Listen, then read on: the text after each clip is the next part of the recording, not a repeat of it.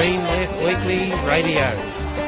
There is one newspaper that is independent of powerful interests, and that's Green Left Weekly. Hello and welcome to another week's edition of Stick Together, focusing on union civil news rights, and social... environmental sustainability, democracy and equality. It presents ideas mainstream media won't. It's the leading source of local, national and international news, analysis and discussion and debate to strengthen the anti-capitalist movements. It exposes the lies and distortions of the power brokers and helps us to better understand the world around us.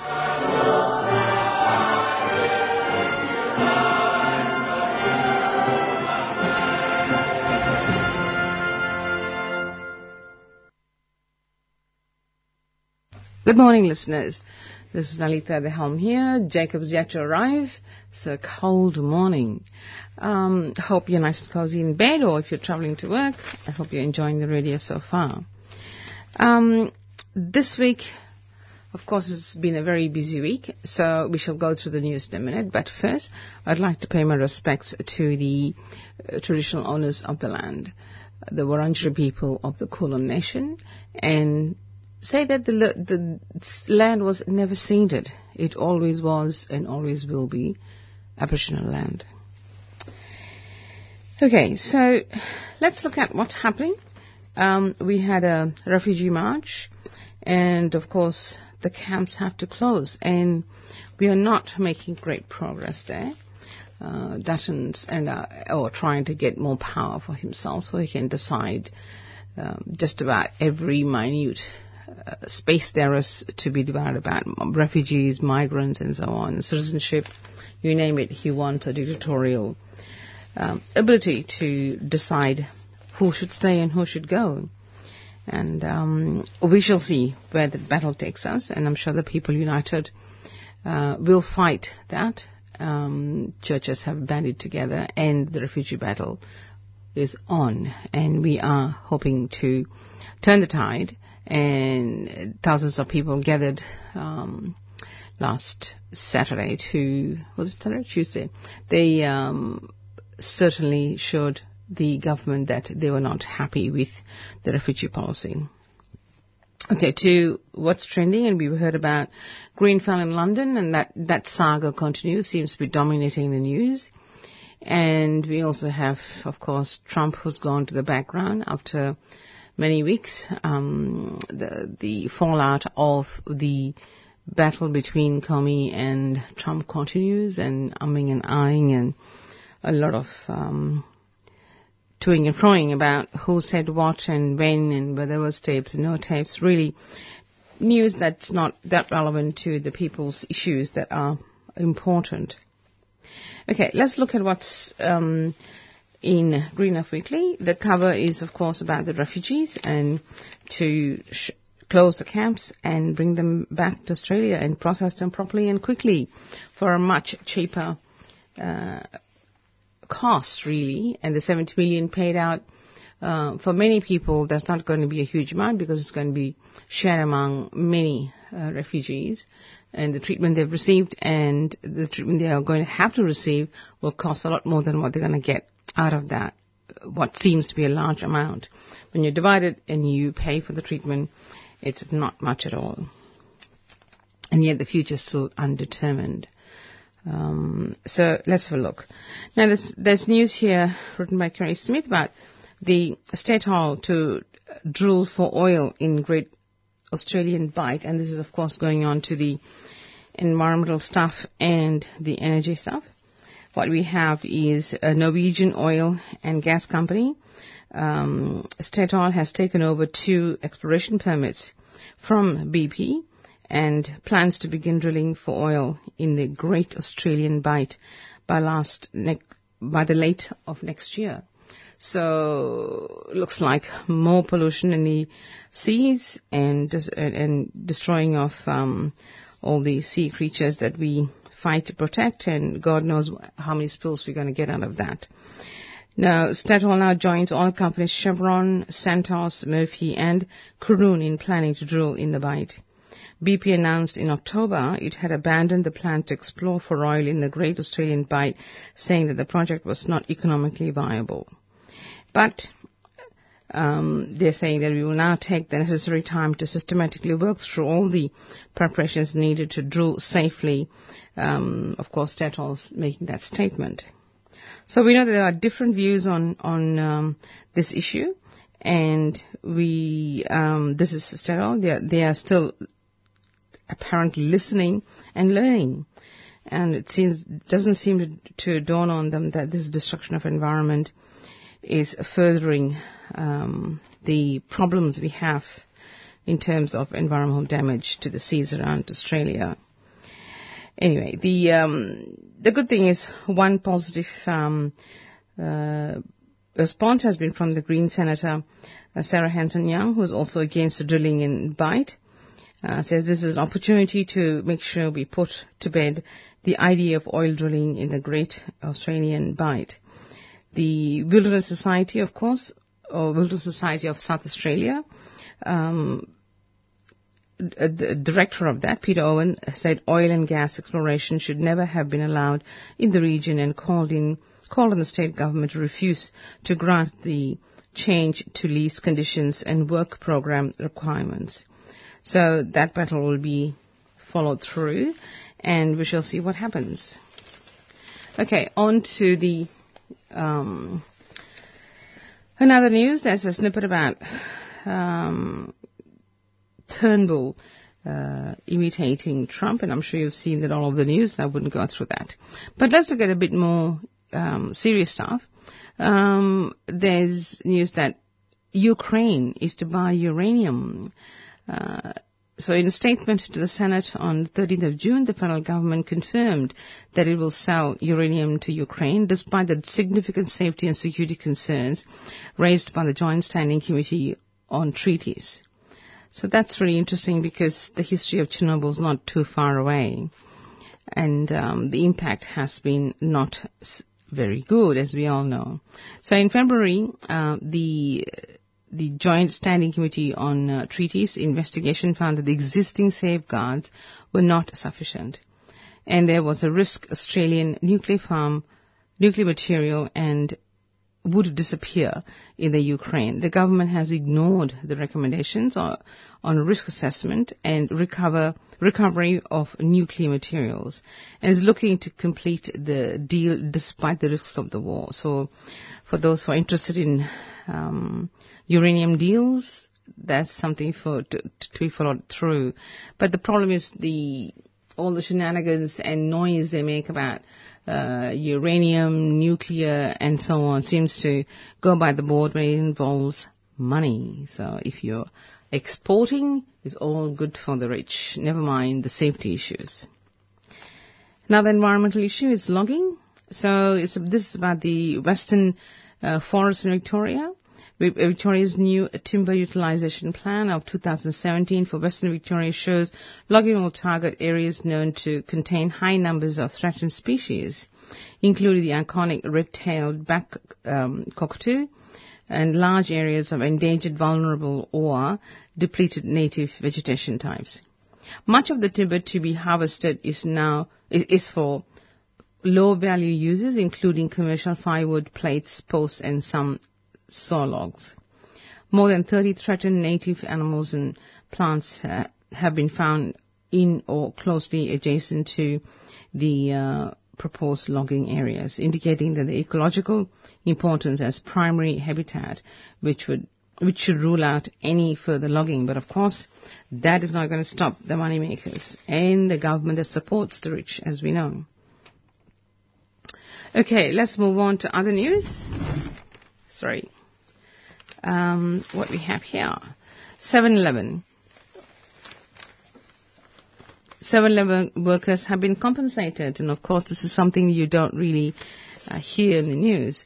So compensation was paid to 7-Eleven workers by 7-Eleven's head office, and they have so far reached $110 million, an average of $39,000 for each of the 2,832 claims by workers who were underpaid by franchisees. So the payout is much greater than fines that could be imposed under existing laws, raising questions about whether the federal government proposed law protects vulnerable workers, and does it go far enough? and and remains a deterrent to avoid such future abuses, so to speak, really. The Fair Work Act merely imposes fines and very limited compensations, and we know all about that. Companies never have to pay large amounts in fines because they are the upper echelons of society, aren't they? And purported to create jobs, and boy, what kind of jobs do they create? Okay, moving on. Carter Holt Harvey workers vote on ABA. So production and maintenance workers at the Carter Holt Harvey Myrtleford site who have been locked out by management, as we know, we interviewed the CFMU organizer from there, and they've been in lockout for more than 9 weeks, 8 to 9 weeks, I think. So they have got a proposal. Let's have a look. So on June 8 and 9, they rejected the company's proposal for a new enterprise bargaining agreement. The result of the secret ballot demonstrated that the company's proposals are totally unacceptable. The workers want a proper holiday over Christmas, a decent income protection, insurance cover, and the wage rise that reflects the contribution to making Carter Holt Harvey a highly profitable business. And this company is owned by a New Zealand person. I forget his name. I think they mentioned it in the last interview we had.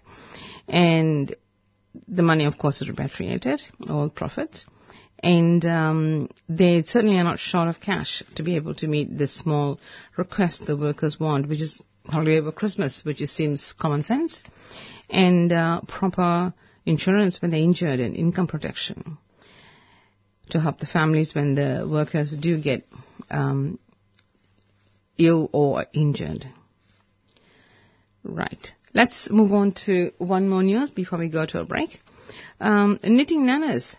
So we've got an article here by Kerry Smith from Wollongong. There are chants and clicking knitting needles on the 9th of June where the Illawarra Knitting Nanas Against Gas and Wollongong Climate Action Network joined concerned community members for a large, loud and long lunchtime rally outside the Commonwealth Bank in Wollongong. So they're chanting, "Don't wreck the reef, don't wreck climate, and don't fund Adani." So the nanas are out campaigning against Adani, and if you want to read the full article, of course, you can find it in Green Left Weekly. And logging is another issue. There's a lot of climate and environment issues in this issue. Logging changes will kill vulnerable species. So we have a proposal here in New South Wales on public land that will be converted much to the north coast public forests into quasi-plantations, reducing buffers on vital headwater stream. The proposed changes remove the need to look for and protect most threatened plants and animals. Only 14 animal species and populations are to retain their current protection. 23 will have their protection removed, and 26 will have their protection significantly reduced, so that the logging companies can march in and log all forests. So this is another big issue that is yet to be fought out, and this time in New South Wales. It is astounding that the EPA can actually condone this move. So the battles started to rage there as well. So again, more details in the newspaper if you want to get it. And also, of course, if you want to join the campaign, there are various campaigns available on the net. Okay, let's have a quick community announcement and continue the program.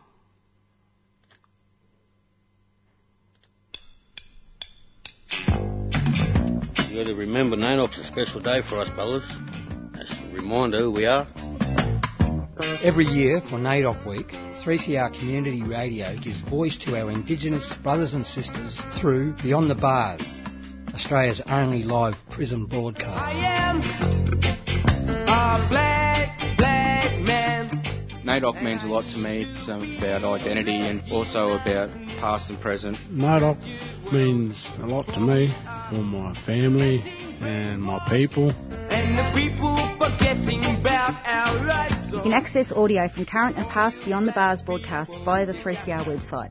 Go to 3cr.org.au/Beyond the Bars and either listen to or download audio from Australia's only live prison broadcast. Happy night off.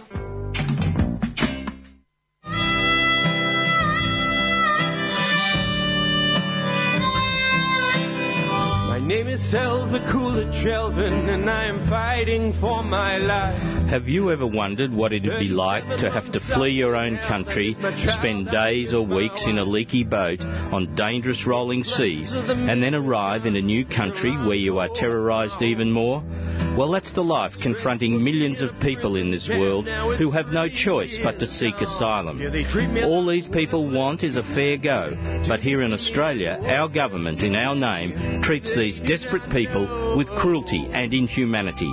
Here at 3CR, we aim to give these people a voice, a chance to speak out, and let you know that they are just like us, people with hopes and aspirations, people who deserve to be treated as we would expect to be treated if we found ourselves in this position. Refugee Radio is the voice of refugees. 10 a.m. every Sunday at 3CR 855 on the AM dial. So say I'm not a worthless human being, 'cause no one needs a worthless human being. My family need a worthwhile human being. And welcome back to the program. I did forget to mention that we have a couple of interviews lined up for this program, and the first person to be interviewed here is Dr. Andrea Bunting. So let's go to Andrea. Morning, Andrea. Good morning, Lally. This is a very cold morning, but we have a cold topic to discuss. This is a Finkel report. Yes, that's correct. Yes, and you've done some very detailed research into this, and I have to say to listeners that Andrea is a doctor, and you're an engineer, aren't you? Engineer, I was, yes. I taught sustainable energy and have researched wind power. Yes, and Andrea also has enormous experience in the fighting in the environmental sector, and a very active person in this area. So, Andrea, tell us about this Finkel report, because it's such a long report, and I don't think anybody has had a chance to completely read the report. We're just going on comments made by the mainstream media. So what is your take on it, Andrea? Well, of course, the mainstream media has been focusing on one aspect of it, which is the clean energy target.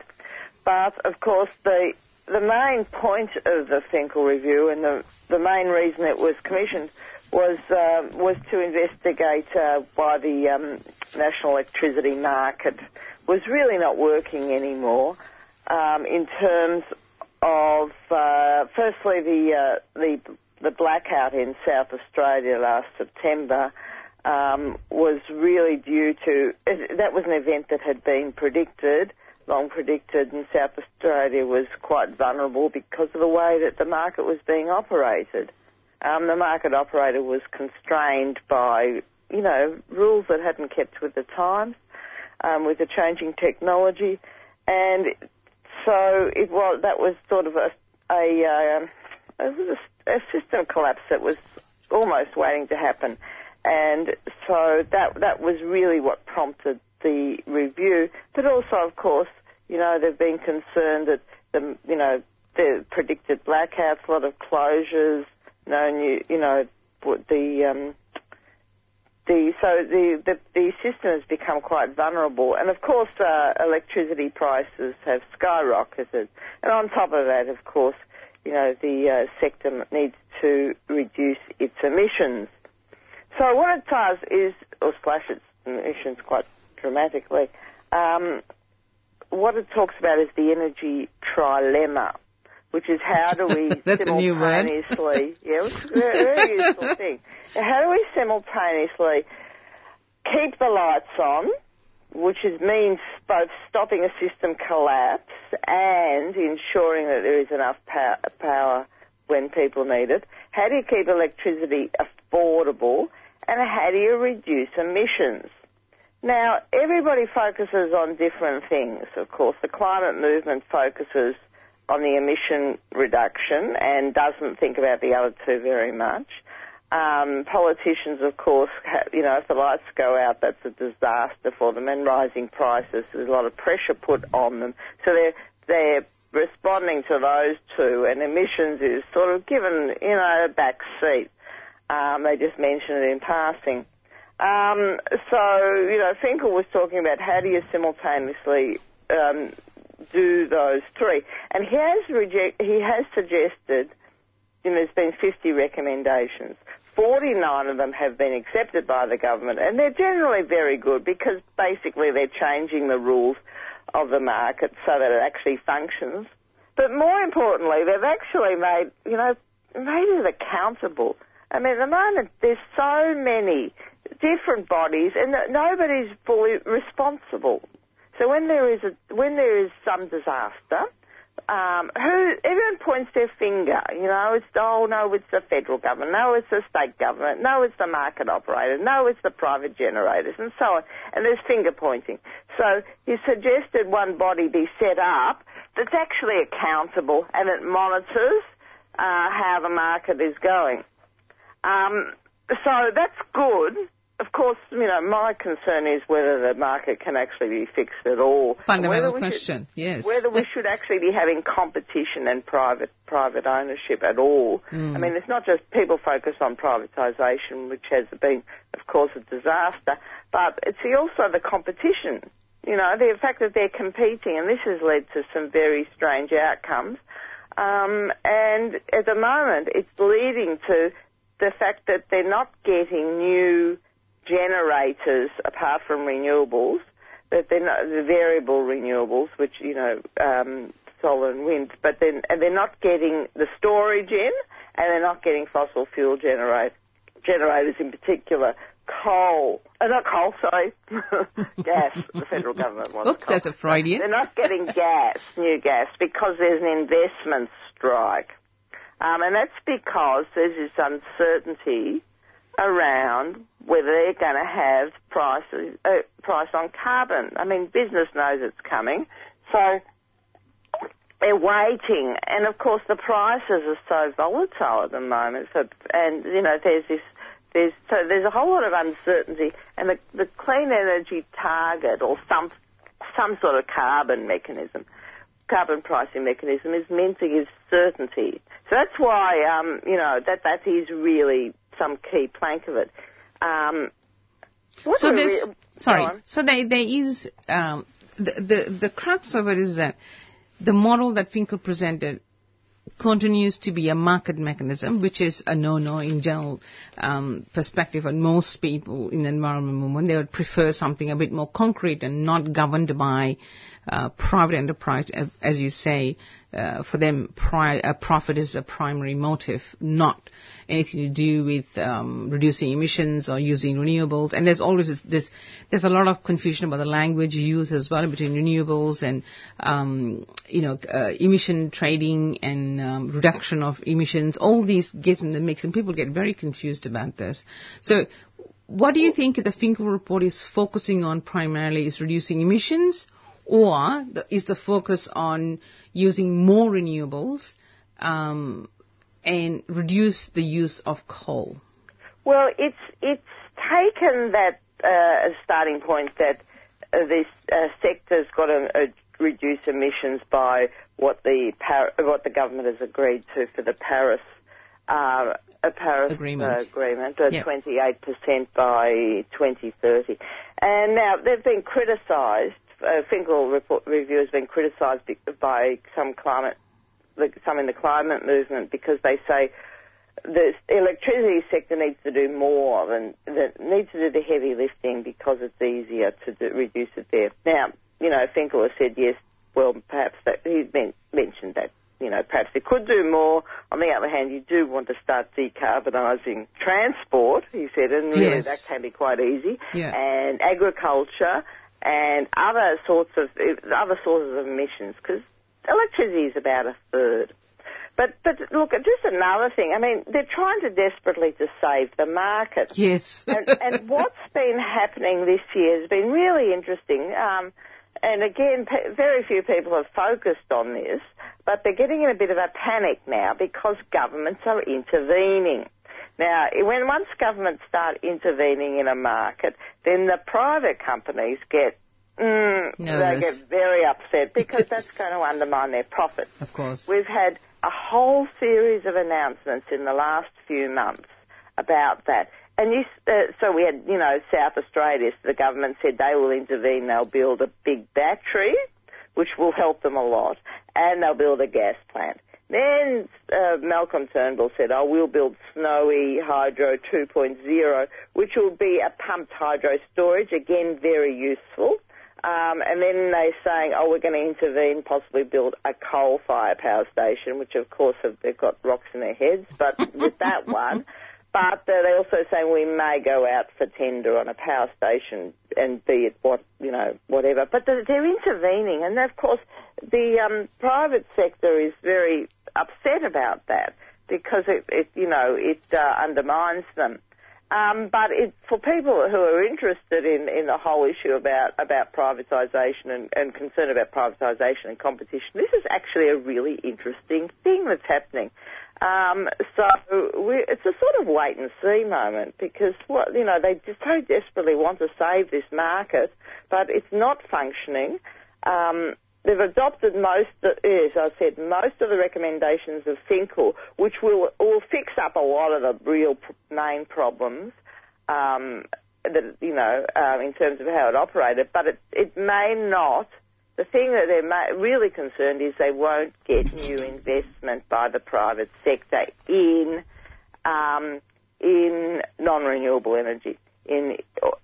Now, we've still got a renewable energy target, which is building new solar and wind, which is great, but of course we do need storage now to go with it, and other sorts of resilience services I talked about in the article.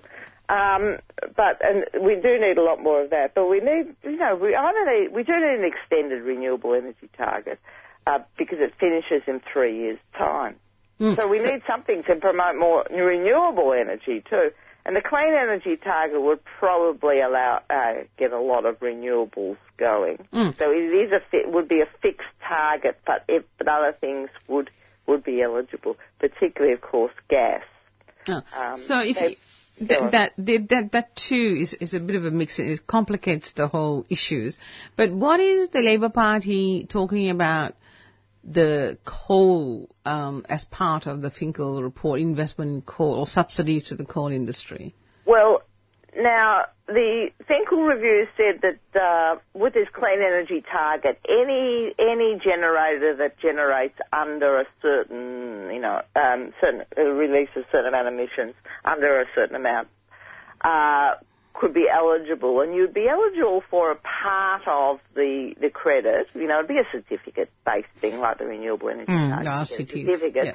But instead of getting the full certificate, so renewables would get the full certificate, gas would get part because they have, some emissions.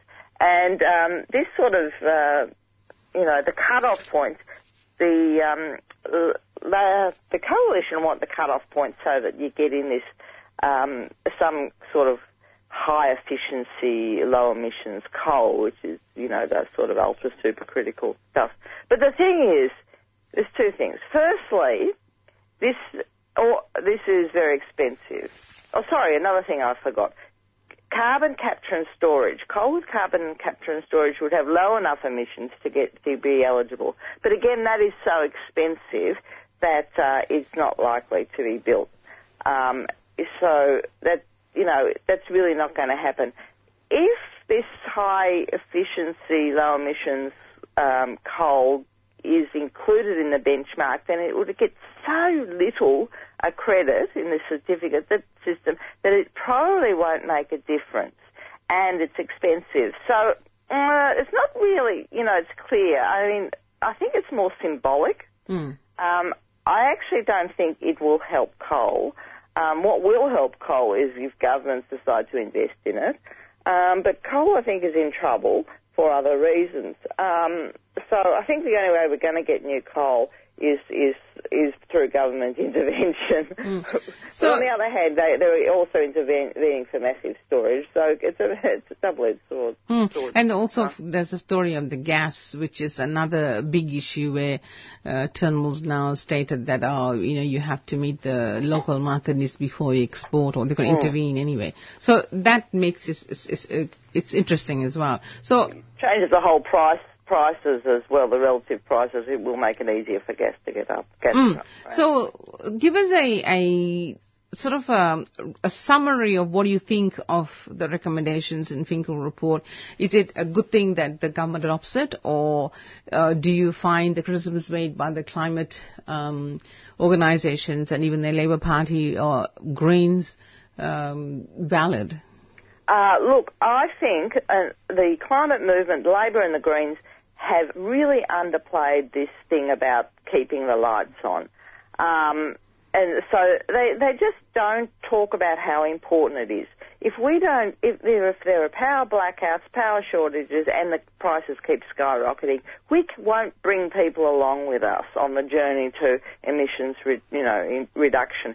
And, people are still not telling the truth about why the September blackouts occurred. There's this sort of denial going on because it actually was something that was predicted, and it was due to how the market had developed.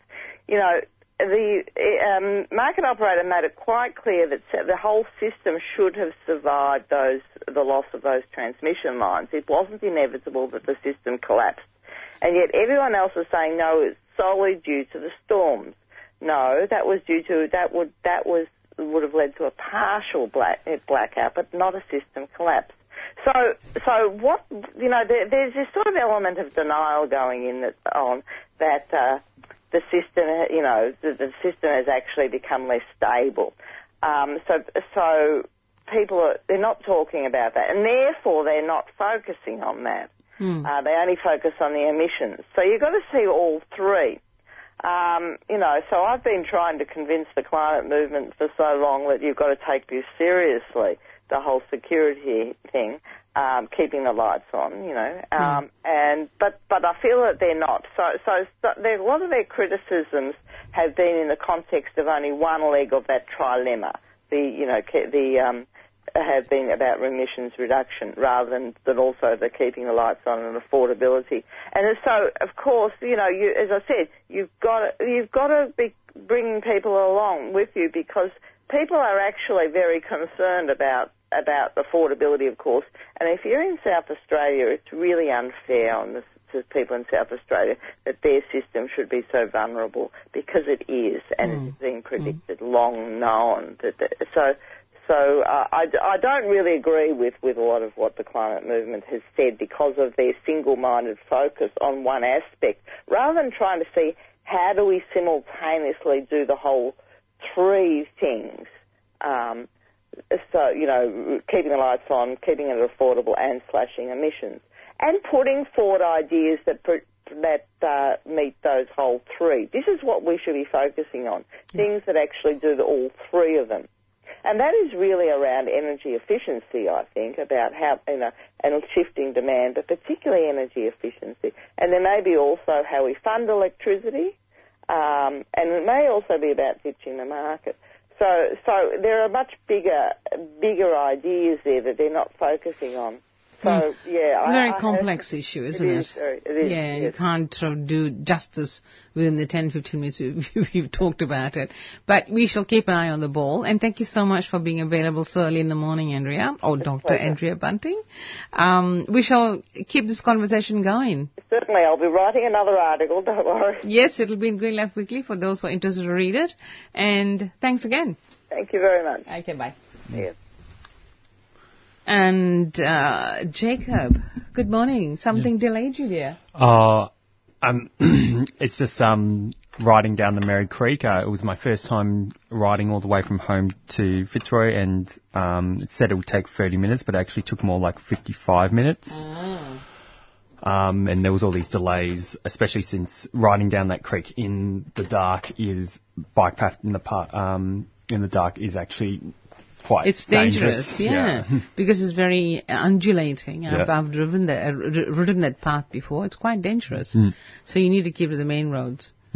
Well, it depends. St. George's is the best, straight down. Well, I did. You went through St. George's after during premiering. You should listen to the bike program that tells you. And they also have, the council puts out information on the safe bicycle paths as well. But anyway, and the train line is also good. If you follow through the train line, they've got a reasonably safe bike. Anyway, I'm glad you're here, but when you're going to leave soon as well. I'll leave at 7:55, so we have some news. You want to? Yeah, I've been sort of going through some of the news that has appeared in the paper. So, do you have anything in particular you want to talk about? Just quick. Hang on, before you do that, let me just play a quick break. Are you wondering how to pay your donation? You can pay online by going to 3cr.org.au or call us on 9419 8377. You can also visit us in person at 21 Smith Street, Fitzroy, and pay by cash, cheque or EFTPOS. Or simply post your cheque or money order to Post Office Box 1277, Collingwood 3066. And be sure to tell us which program you'd like your donation to go to. 3CR, Radio for Change.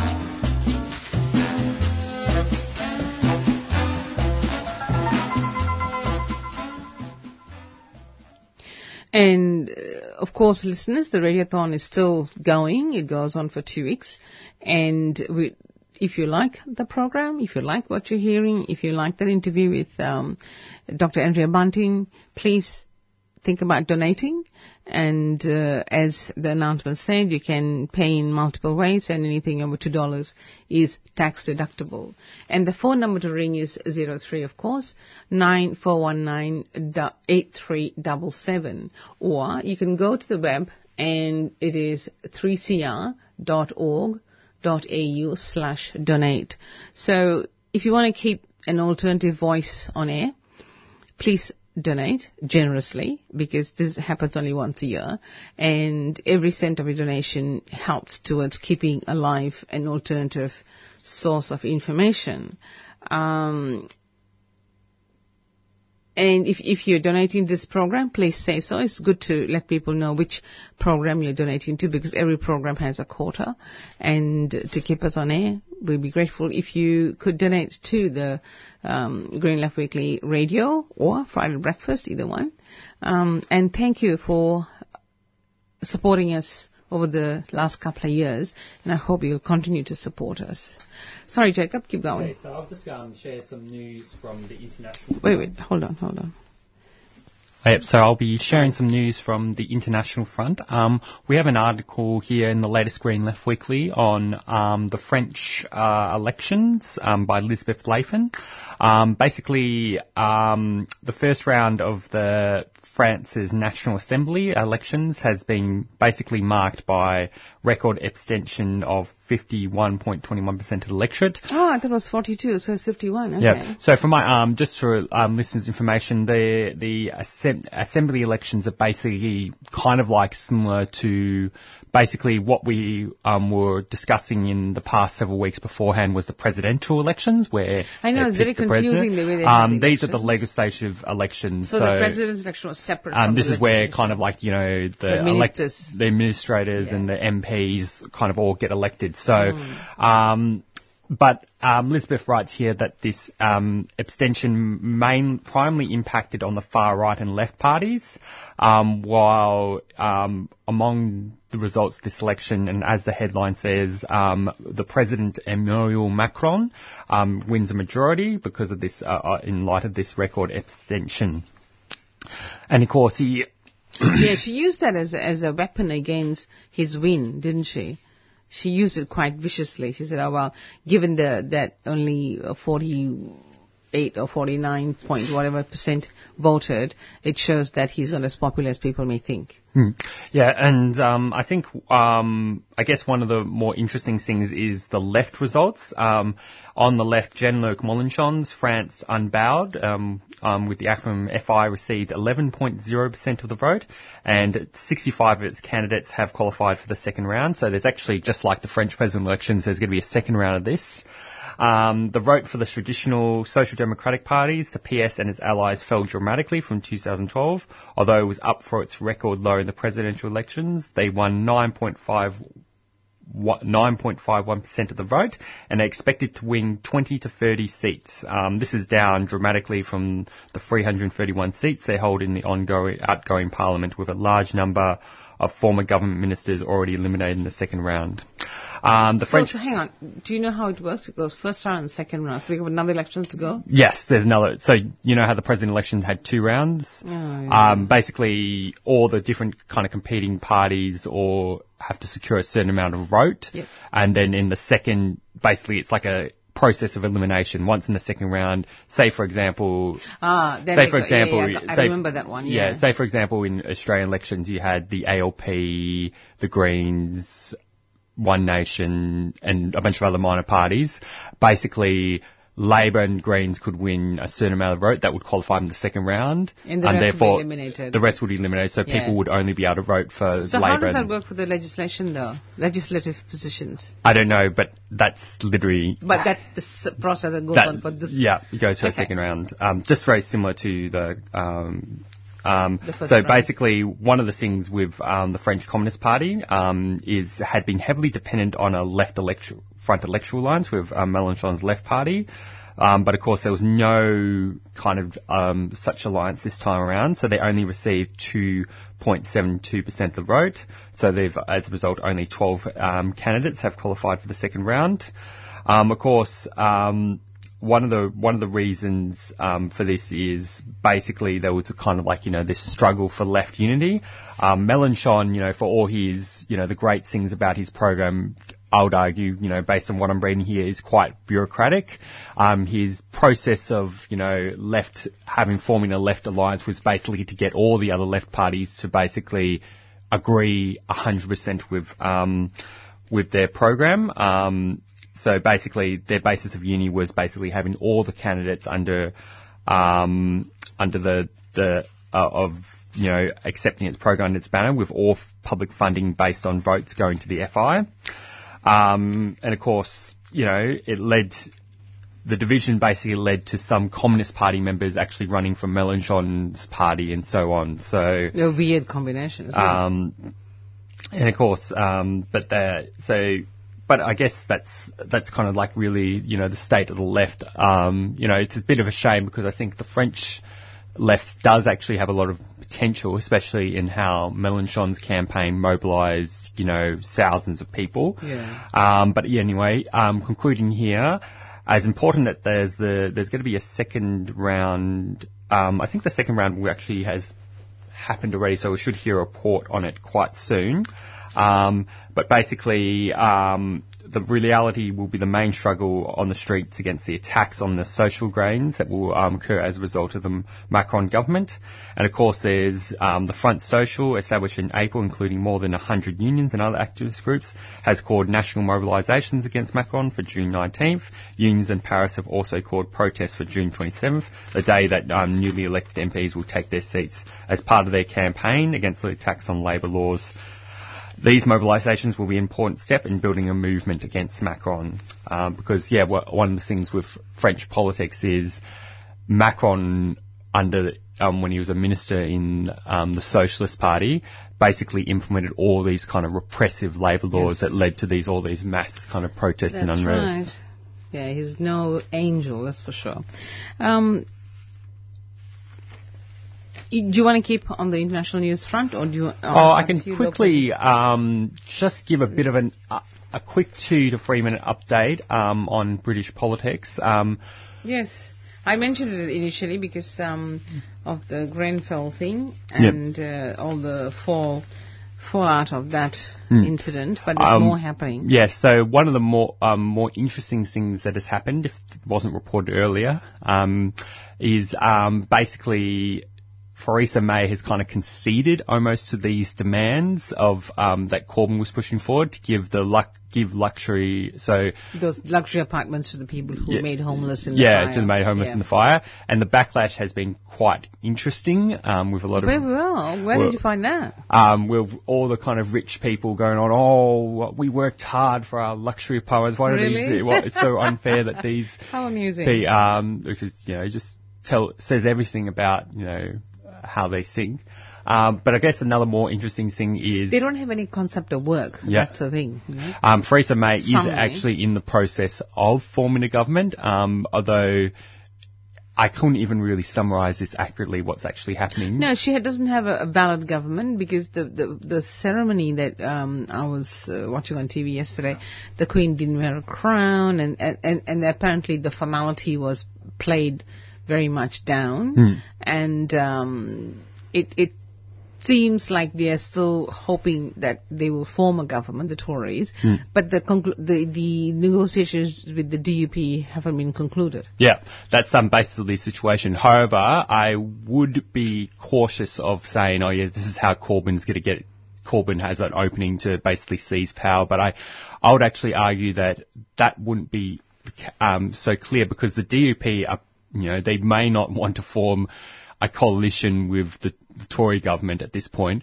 They are completely united in ensuring that Corbyn does not become Prime Minister. Gotcha. So it's going to have to be, the government has to be so I think what the likely outcome is the government's clearly unstable.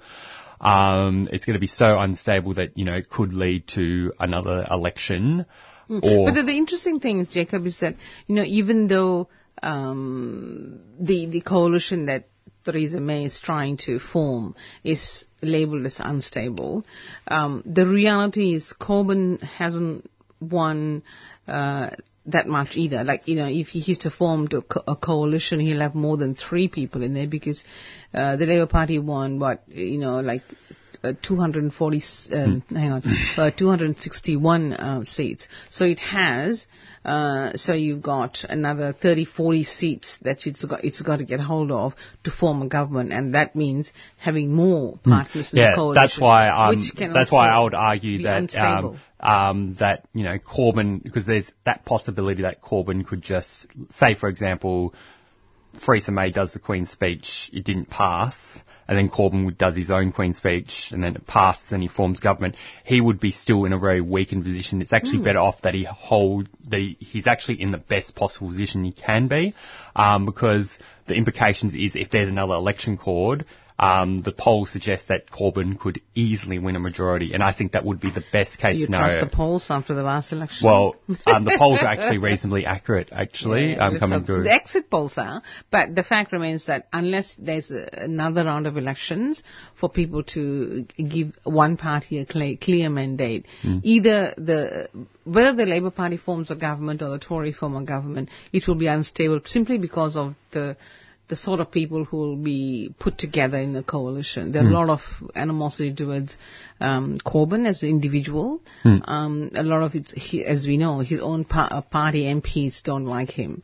So the undermining will be enormous. So it'll be interesting. But anyway. Yeah, I think just one last point to make there is what's interesting is that Corbyn is doing actually all the right things strategically. In fact, they're already in permanent campaign mode. They're already targeting all the seats that are marginal. Because basically, the election results with certain seats were so close. Like basically, Labor lost by 500 votes in certain seats, and so they're going to target those seats to ensure that they win a majority. In the event that another election is called.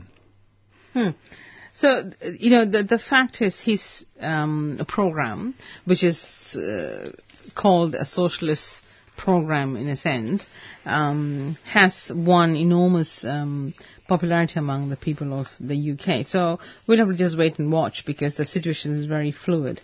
But he certainly gives hopes to a lot of people's hopes I guess, they really want a government that is concerned about the people and not about business and giving business big concessions, as has been happening. Also, what people perhaps would have heard in previous programs is that London is actually one of the safe havens for capital. It's become another Cayman Island for lots of business. So the fight back for Corbyn is going to be quite an uphill battle. But anyway, just another reminder for listeners, the Radiothon is still on, and we will be grateful for donations. Where You Meant to Be, a film benefit for 3CR Radiothon, put on by the Sewer Show crew. Singer Aidan Moffat and friends travel Scotland, drinking in the roots of old folk tunes, featuring older balladeer Sheila Stewart. Showing upstairs at 3CR at 21 Smith Street, Fitzroy, on Friday the 30th of June at 7 p.m. sharp. Popcorn supplied. $10, $5 concession. All welcome.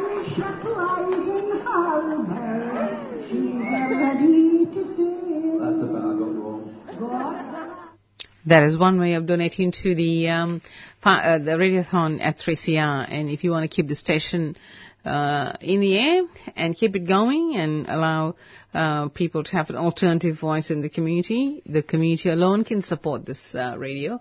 So please donate. You've got to call 9419-8377, or you can donate online, 3cr.org.au/donate. Okay, so I just wanted to have a look at this interesting article which hasn't been highlighted. Palaszczuk hangs gay men charged with sodomy out to dry. So it seems like the shine has rubbed off the Queensland Premier Anastasia Palaszczuk's apology to those men charged with historic gay sex offences delivered in May. And she was hoping to score points by introducing a historical homosexual conviction expungement bill, which is now before the parliamentary committee, but it looks like she has struck out, apparently. Excuse me. So the bill speaks to the state's history of systemic homophobia, and homosexuality was a criminal offence in Queensland until 1991. Gay men were arrested and on a slew of derogatory charges such as sodomy, indecency, and unnatural offences. So the laws which were in place for almost a century saw more than 450 people charged, which is absolutely homophobic, really. I mean, it's just, I can't think of any other word to describe it. It's cruel. So under the expungement bill, those charges were supposed to be thrown out. Those changes were supposed to be made to make it, non-criminal, so to speak. But the announcement comes after the notorious gay panic defense, which allowed the perpetrators of homophobic hate crimes to plead to a lesser crime, and was finally abolished in Queensland in March. But Queensland also was the last Australian jurisdiction to equalise its age of consent laws. Until last year, anal sex was an arrestable offence until a person was 18 years old. And now while the vaginal sex, consent for vaginal sex is 16. So there's a lot of issues here that need to be clarified and decriminalised. So this month, the Queensland government is expecting to review the funding of the Safe Schools anti-bullying program. LGBTQI kids need safe schools to combat society's homophobic ideas and those peddled by their state government, which seeps into the playgrounds. And this whole issue has to be resolved in a way that's educational, that is supportive of people who have different opinions and different sexual orientation. So this is quite a challenge for the conservative or traditionally conservative Queensland government, starting from the Joby Alki-Peterson days. So it's got a long history to get over, I guess. So the article it's in more detail in the paper. So the other news I want to get over and talk about is the mining interests and the native title issue. So while we're celebrating the 25 years after Mabo, the Native Land Title Amendment Bill of 2017 quietly passed the Senate on the 14th of June, with the only opposition coming from the Greens. So the celebration was got a bit of a dampener. So the amending legislation effectively negates the federal court ruling of February 2nd that all native title claims had to sign off on indigenous land use agreement for it to be registered. So it's a bit of a blackmail, really, or not a bit, it's a big blackmail. So the amendment have been touted as Adani amendments, as they enable registration of the indigenous land use agreements, ILUA, currently negotiated by the Adani, covering the Carmichael mine in Queensland. So literally based on Adani's venture to start this mine. So it's the implications are far and very deep. So the ILUA secured majority, but not consensus agreement. So this has been passed quietly, and no media has covered it at all. The spokesperson for the Wangan and Jagalinga W&J Traditional Owner Council, Adrian Barangaba, said, the registration of Adani's sham land use agreement is not being held up because of the decision in Western Australia in February. It's being challenged by us because it was engineered through rent-a-crowd deceit and dishonest tactics. We will continue our action in the federal court to have it struck out, regardless of what dodgy deals are tried in Canberra to prevent justice. So there's a huge battle. Certainly needs a lot of publicity. So Aboriginal land rights are being undermined because of Adani. So Adani is actually getting his claws into traditional land, unbeknown to people, because the media is not giving it the air it deserves. So that's a fight that's certainly worth supporting. So we'll see what comes out of that once it goes to the federal courts. So, time for another quick break before we go on to announcements.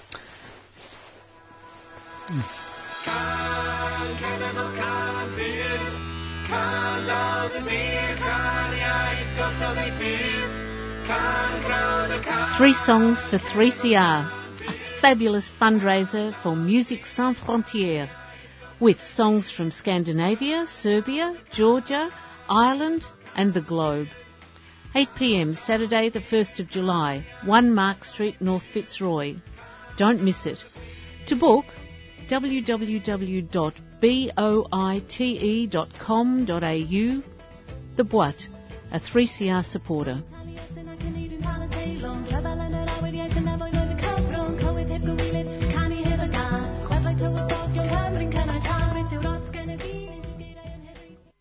Are you interested in philanthropy?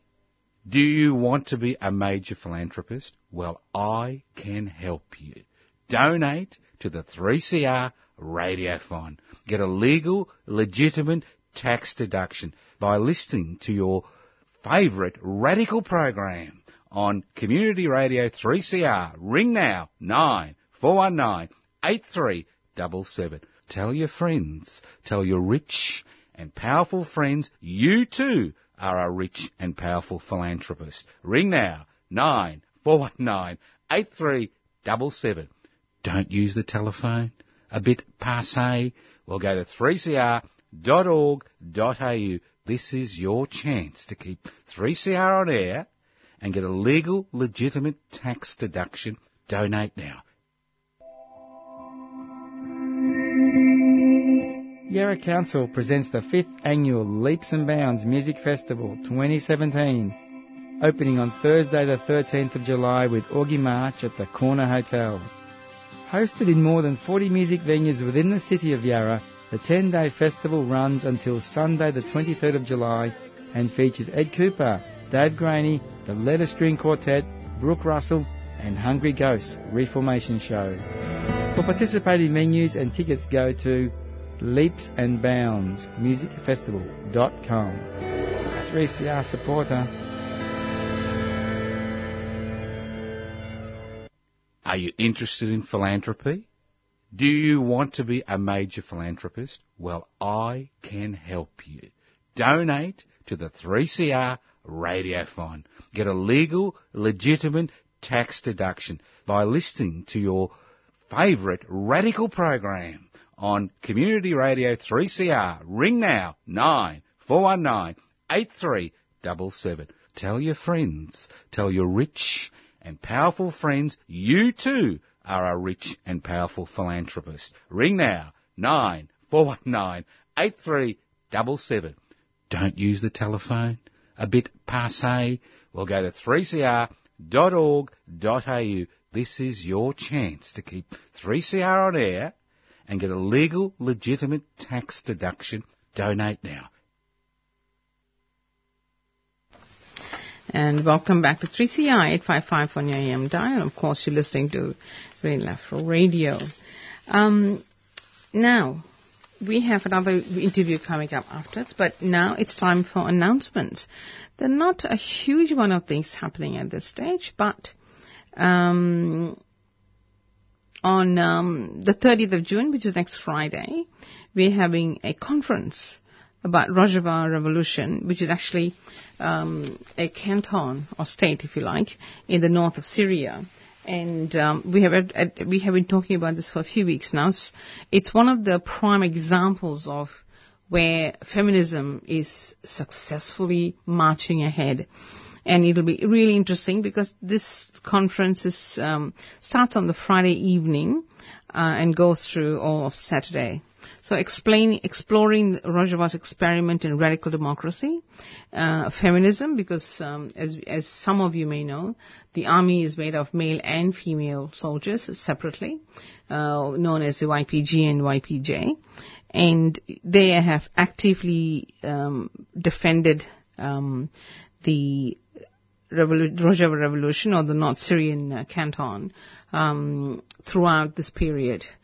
And they also have joined in to fight against ISIS. So, very brave women. And I remember distinctly talking to some women and said, look, why is it women actually need to go to war? Why do they have to join and be violent? And one of the answers that the Kurdish woman gave me was, you know what? It's better to fight and die than to be raped. And that really struck a chord with me. So this is going to be a very interesting conference for those who are keen to know more about the feminist advances made in this canton. So it's being held at the Victoria University. It's at the corner of Flinders Street and it's a Flinders Street campus, sorry. It's in the city, Victoria University, Flinders Street campus. The programs at AustralianForKurdistan.org the programs can be found at that website. That is Kurdistan, Australians for Kurdistan, one word.org. So do come and enjoy the successes. It's very hard to get good news, and this is one of the little bit of good news you can, like Corbyn. It's Corbyn's victory in the UK. This is a positive move to empower the people and get some victories. That's the 30th of June, which is next Friday evening through to the Saturday. Okay, Friday, 18th of August, there's a conference called Radical Ideas. It's education, discussion, and debate for radicals. Tickets at the Radical Ideas Conference, one word again. That is radicalideasconference1word.com. It's organized by the Resistance Young Socialist Alliance, and it's being held at the ETU building, 200 Arden Street, North Melbourne. So that should be an exciting conference with young people discussing the future. What is it they see they want for the future, what's happening now, and how do they achieve the things they want to achieve. So that should be an interesting one to go to. A little bit of energy that'll be around.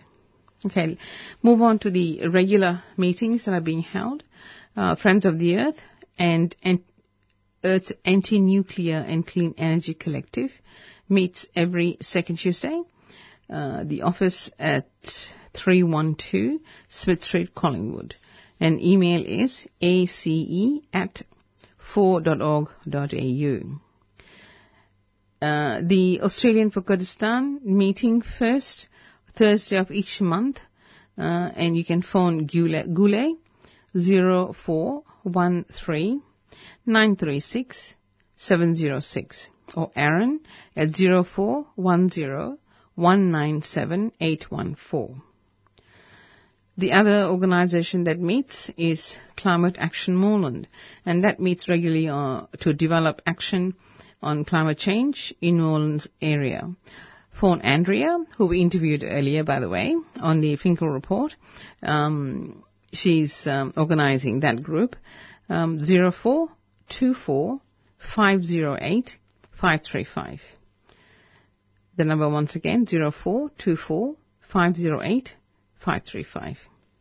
Now, another organisation which has been meeting for some time now is the Australian West Papuan Association. Struggles against Indonesia, the Indonesian occupation of West Papua. Phone 95102193. Now, of course, the West Papuan Association has an office in Docklands, and they have a program where they call for people to pay $1 a day to keep their office, which they call the Foreign Affairs Office. And Jacob Rubiak is the foreign minister there, and he has made some big strides in working with the Pacific groups, and also he went to the Caribbean recently to make some gains. So we'll have to interview them soon to catch up with what's happening there. So if you're interested in the West Papuan issues, that's the phone number to ring, and it is 95102193. Okay, that's a short list this week. And of course, we still have to move with the 3CR Radiothon. We are aiming to get $220,000 for this year's Radiothon to keep the radio on air. It's been on air for over 40 years now. So we're hoping that you'll be able to donate to keep the station running. And it's not a huge amount to aim for and to keep a station running. So if you have $2 or more that you want to donate, please call in or drop in to talk to staff here, and you can always donate on Smith Street, and will be greatly received, any amount that people can afford. If you like what you've heard today on this morning's program, please donate to this program, Green Left Weekly Radio, of course, and all donations are gratefully received. Let's have a quick announcement. Then we go to the next interview with Sue Bolton about the housing crisis, which is apparently getting worse. Yarra Council presents the 5th Annual Leaps and Bounds Music Festival 2017, opening on Thursday the 13th of July with Augie March at the Corner Hotel. Hosted in more than 40 music venues within the city of Yarra, the 10-day festival runs until Sunday the 23rd of July and features Ed Cooper, Dave Graney, the Letter String Quartet, Brooke Russell and Hungry Ghosts Reformation Show. For participating venues and tickets, go to leapsandboundsmusicfestival.com. A 3CR supporter.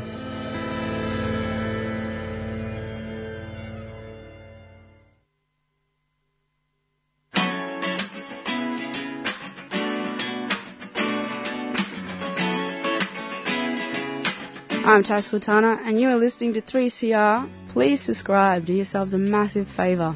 Thank you very much.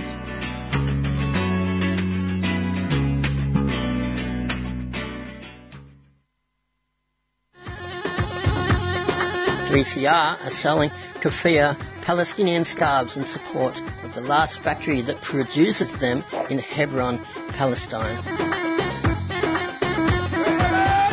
All profits will be donated to the reconstruction efforts in Gaza and support Palestinian industry. These are traditional scarves available in red and black, or you can choose from a modern design.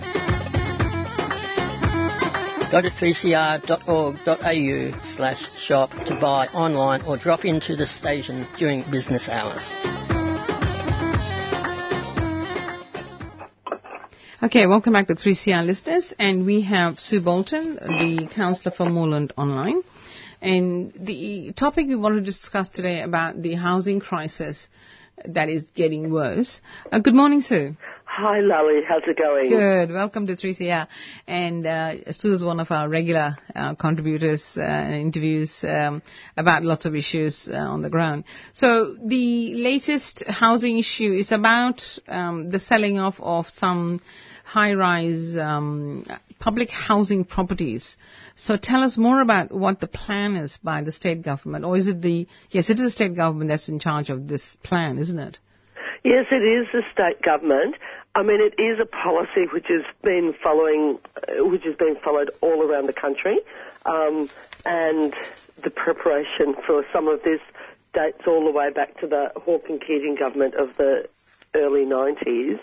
But this current plan is for the state government to give the land that around 8 or 9 public housing estates are sitting on, to redevelop it for social and private housing.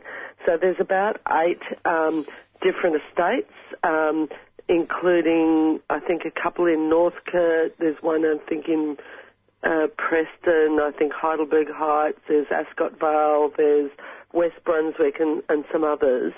And basically the developers will be in charge of the redevelopment. And at the moment, these housing estates, most of them or all of them, they're walk-ups. So they're only about 3 stories high. In the case of the West Brunswick one, and I think a number of them, it's in a residential sort of growth zone, which basically means developers can put higher levels of housing on them. But there's no guarantee that the public housing tenants in those estates will be allowed to return. The developers will be allowed to change the bedroom configuration, and which may make a whole lot of public housing tenants who currently live there, some who've lived there for 20 plus years, that's their long-term home, will make it impossible for them to return. And then they'll also be able to put in private dwellings on what is 100% publicly owned land at the moment, and they'll be allowed to sort of the juice for the private developers is they'll be able to turn 3-story buildings into 9, 10 or more story buildings. The Department of Health and Human Services is saying to tenants and councils, etc., that 80% of people choose not to come back, as in public housing tenants choose not to return. But if it's like the West Brunswick estate, currently almost all those units are 3-bedroom units for families. The developer will convert almost all of them to 1- and 2-bedroom units. So that's why people supposedly voluntarily choose not to return. So really they're forced to. The other sneaky thing is that there's no guarantee that this will be public housing if people are allowed to return, because it may be converted into community housing, which means that people will have to pay more rent, and also community housing doesn't necessarily accept very many tenants who are on government benefits, and so that might be another reason a lot of people won't be allowed to return. So this means that more people will actually become homeless. Well, they say not necessarily. I think there's a lot of question marks, because the government will, in order to do the redevelopments, they will find places for people to live. But of course there's a lack of public housing dwellings, as everybody knows, and so they're saying that some people they will fund to be in private rental if they can't find any public housing rentals for people. But the question is, especially for those who end up in subsidised private housing, what's going to happen when the redevelopment is completed if the development has changed so that they're not able to return? And I believe from Friends of Public Housing, when the first one of these redevelopments happened in Kensington, hardly anyone was allowed to return. So then when they did the Rathdown Street Carlton redevelopment, some people at least, knew about what had happened in Kensington, so they fought really hard to return. But there were still a lot of people who weren't allowed to return, but more people managed to get back. And, you know, there's been a scandal with the Rathdown Street one because, you know, the developer, and it'll be probably the same with these current redevelopments, put up a wall between the private tenants and the public tenants, and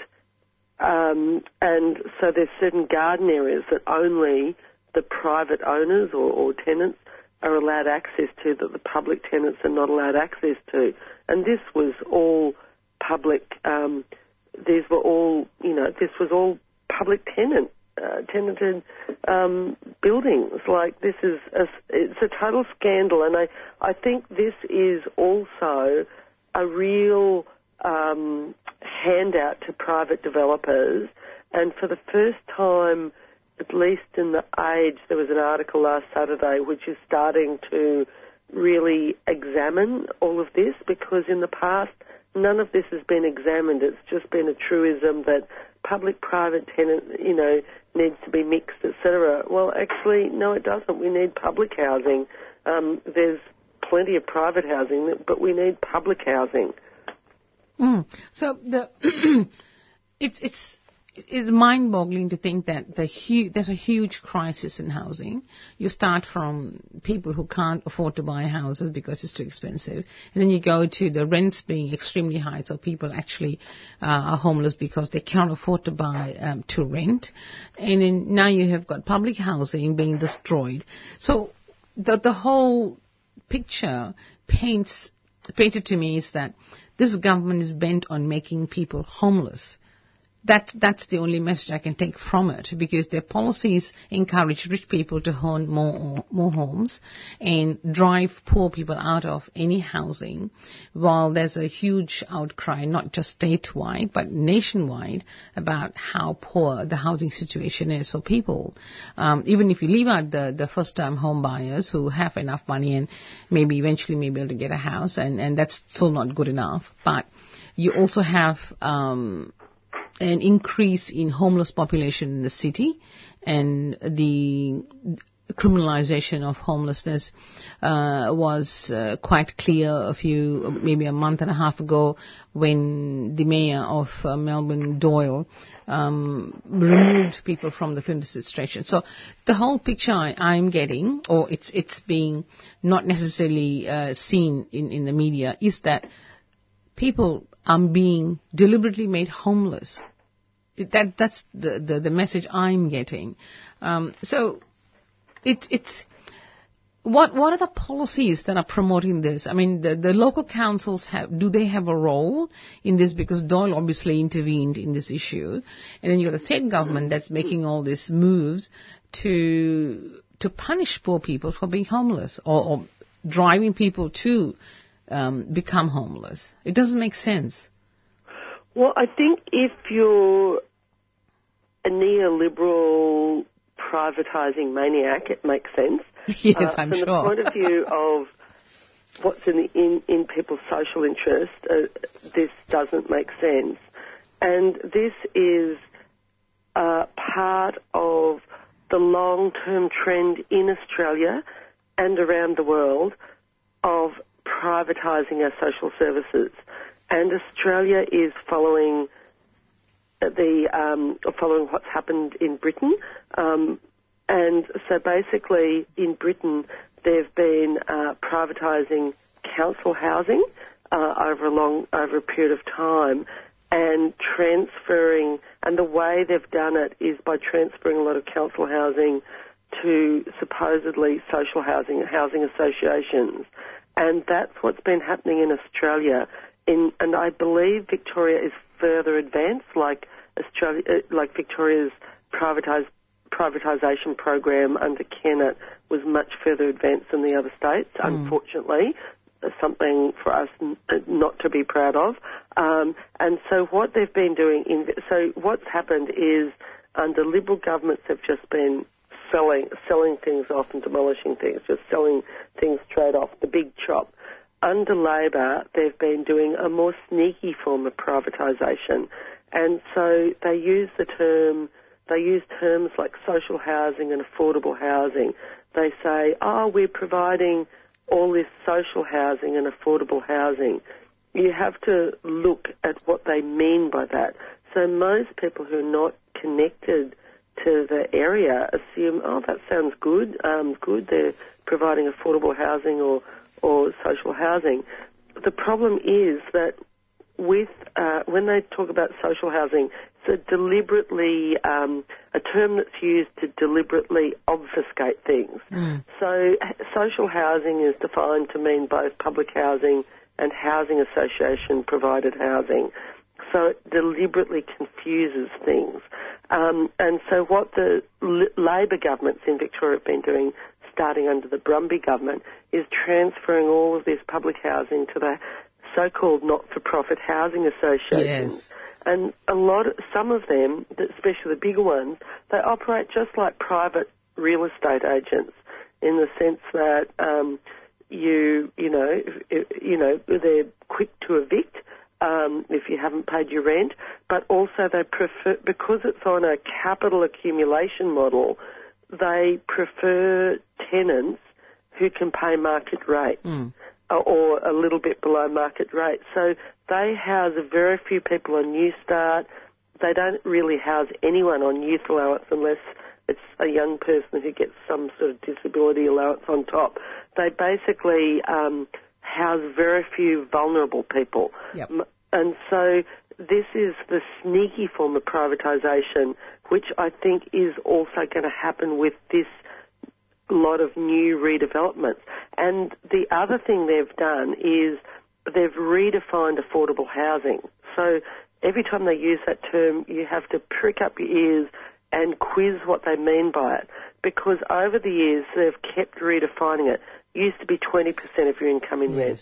Then it was 25% of your income in rent, which is what public housing tenants pay. Yep. Then it's been redefined as 30% of your income in rent. Well, 30% of your income in rent, if you're on New Start or youth allowance, or even probably minimum wage, is unaffordable. Yep. So there's a lot of sneaky stuff going on. Yep. Okay. Time's rolling on. I just wondered, so there's obviously a campaign started, and I believe you have organized a public meeting, and other councillors are also doing similar things. I wonder if you could give us some insight into all the campaigns and meetings that are being organized to fight this. Yes, so I've been door knocking on the Brunswick West estate with Friends of Public Housing, and certainly you get the feeling that a lot of people have been there a long time and don't want to move. There's going to be a public meeting in the Richard Lynch Senior Citizens Centre on the 15th of July, Saturday the 15th of July at 2 p.m. We'll have some leaflets ready in time for a public rally, which has been called by Socialist Councillor Steve Jolly in Northcote on Saturday at 1 p.m. So those are the first two public protest activities around these plans. But there are also plans to door knock other estates. So there are a few activists who are informally working together at this stage to try and door knock the various estates and get a sense of whether people are wanting to fight these redevelopments and work out what we want to demand. Okay, very quickly, you mentioned the meeting. The one in Moreland, what street is it on? It's 27 Peacock Street, which comes off Albion Street. And when is it? It's Saturday the 15th of July at 2 p.m. Okay, 2 p.m. And the one in Northcote? Now, that is this Saturday at 1 p.m. and it's at the basketball courts on the Northcote estate. I'm just quickly looking for the actual street address. If you bear with me 2 ticks, I won't be very long. Okay, here we go. So Northcote Estate Basketball Court, 1 High Street, Northcote. Okay. Sounds good. Okay, thank you very much, Sue. And it looks like it's a very, very important campaign for everybody to get involved in. If they don't want homeless people sleeping on the front yard, they better do something about it. Really, there's a great motivation there for people, putting aside the humanitarian issue and the appalling policies of the Liberal and Labor government in relation to the poor people and the homeless people. So thanks for being available, Sue, and we shall announce this again, the one at least for the 15th, in Moreland, the meeting, and hopefully more people will join your campaign. Thank you very much. Thanks, Sue. Bye. Bye. Okay, we have come to the end of the program, and let us thank Dr. Andrea Bunting, who spoke on the Alan Finkel report and gave us an assessment of the direction and the recommendations. Of course, Sue Bolton, who's a councillor in Moreland in relation to housing. And Jacob, who's come and gone quickly. He's had his work organised around it, so it's a bit tricky for him. But thank you to mostly the listeners. And, of course, another reminder, we are still in the period of Radiothon. We encourage everyone to try and support us in keeping the alternative point of view alive and moving forward. We need your support. Any donation above $2 is tax deductible, so you're welcome to ring 9419-8377 or get online 3cr.org.au.donate. I hope you enjoyed the program, and as you know, it's available on the web, and there's also podcasts anytime for you to listen to. Have a good day. This brings us to the end of the show.